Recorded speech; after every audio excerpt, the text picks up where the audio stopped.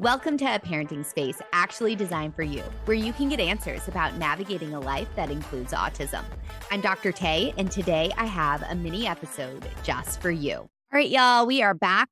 This episode today is all about the two components that your child needs, and I emphasize need, in order to effectively benefit from intervention.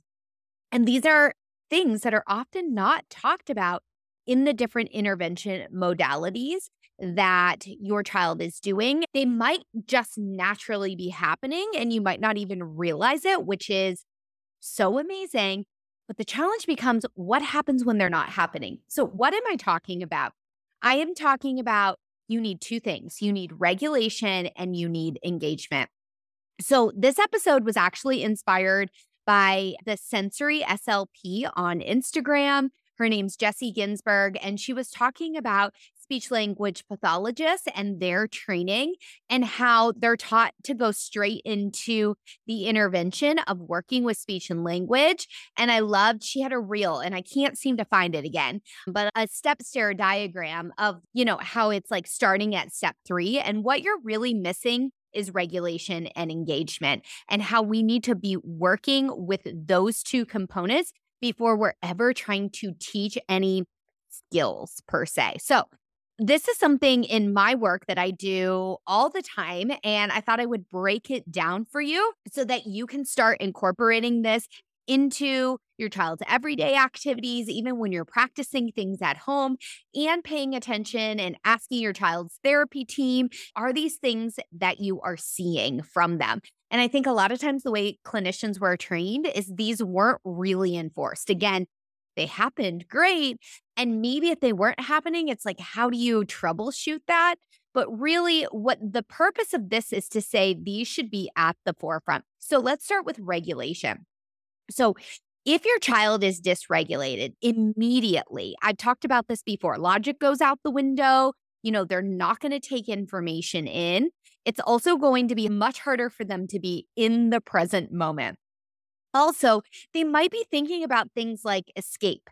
Now, dysregulation can occur in many different forms. One way is the classic tantrum or meltdown. If your child's screaming, I don't care what skill you're teaching, they are not taking it in. Because again, logic's gone out the window, their ability to comprehend's gone out the window, and our bodies aren't meant to learn in dysregulated states. So that's one form of dysregulation.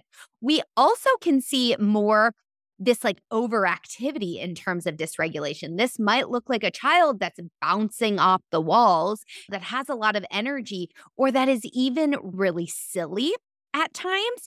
And so again, the inclination is try to be like, okay, knock that off. But actually what we might need to be doing is leaning into that to help them get that energy out to regulate themselves. Another form of dysregulation we don't often talk about, but is underregulation, is having too low of energy. And this is also not optimal for learning. We really want this sweet spot of some kind of what we'd call physiological arousal. Your nervous system is more alert and able to take in information. We don't want too much and we don't want too little. And so the first two examples of being like dysregulated in the form of like negative emotions, and then the other way of positive emotions, having too much of both of those isn't effective. But also having too little of that arousal can also be really detrimental to intervention. This might look like a child who is sitting there compliantly, but isn't progressing through therapy because the intervention session might not be regulating enough for them. So one quick intervention strategy that's important to keep in mind is what can happen is you can use your energy levels in order to help the child more effectively regulate things like modeling. So if you're finding that they're over aroused, over agitated, potentially, you being really calm can help to regulate them. There is an exception to that, which I'll talk about in a second. Similarly, if they're under-regulated, you doing more alerting activities. This might be getting them on their feet, them moving. You might be doing more like physical touch things, like tickling them, playing fun games, getting them to laugh. You're help up-regulating. their emotions, their arousal, which in turn upregulates their attention. The one exception we want to be really careful of, though, is especially for these kids that are bouncing off the walls, that we're not like, sit still, sit still, sit still. We might incorporate, and this is one of the things that Account talks about, is integrating different sensory modalities. So it might be your child needs to swing on a sensory swing and then is going to engage. So I will share a quick personal example from my private practice, of course, always keeping information completely confidential about the families I'm working with. But I have an 8-year-old I'm working with who has a lot of activity. And this 8-year-old will literally, via telehealth, will be bouncing all around. And what I've realized is I've structured it in 2 ways. One, if the child is engaging, great. We keep going. We are learning because that activity level actually helps this child to upregulate their attention. That's number one. Number two, I intentionally structuring it too, where we do a little bit of what we're working on, which is largely anxiety based. We're working through some anxiety, working on that. But then there's always a reward too of what do you want to show me? And this child gets so excited for that. So yes, I'm using reward, but there's also this intentionality of being able to share that excitement, channel that energy and all of that into something they truly enjoy. So regulation, that's the first part. The second step is engagement. Now, here's the thing. If we get the child regulated, engagement comes so much more seamlessly. But one little quick tip on engagement that I talk with a lot of parents and they're like, yeah, this therapist wants things done in this very strict order, and my child is just bored and they're not really paying attention. I can tell, and maybe you're not seeing progress. Here's the thing. The more we can follow the child's interests, the more we're actually going to get the engagement. Like I just said about that therapy example of my patient, we're rotating different things, and that is increasing engagement because I'm giving them the ability to. They love being able to show me like different physical movements, things like that, sometimes video games. I'm getting more engagement that way. So I'm working with the engagement, not against the engagement. So following the child's interests, this also might look like entering an activity they're already doing versus forcing them to transition. Another thing with this is like preferred objects. A lot of times it's like, oh, we don't bring those into therapy. I want you to actually incorporate them. If the child's really interested in that, we can use and leverage those things to increase their engagement.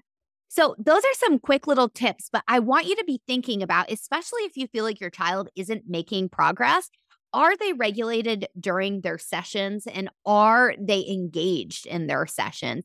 If not, talking with the therapist you're working with to really change this. So one other quick story about a patient was going to speech therapy. I do in-home sessions with this family, and we really follow the child's lead. And the mom kept saying, the child's just not themselves in the session with this speech therapist. And I was like, tell me a little bit about what's happening.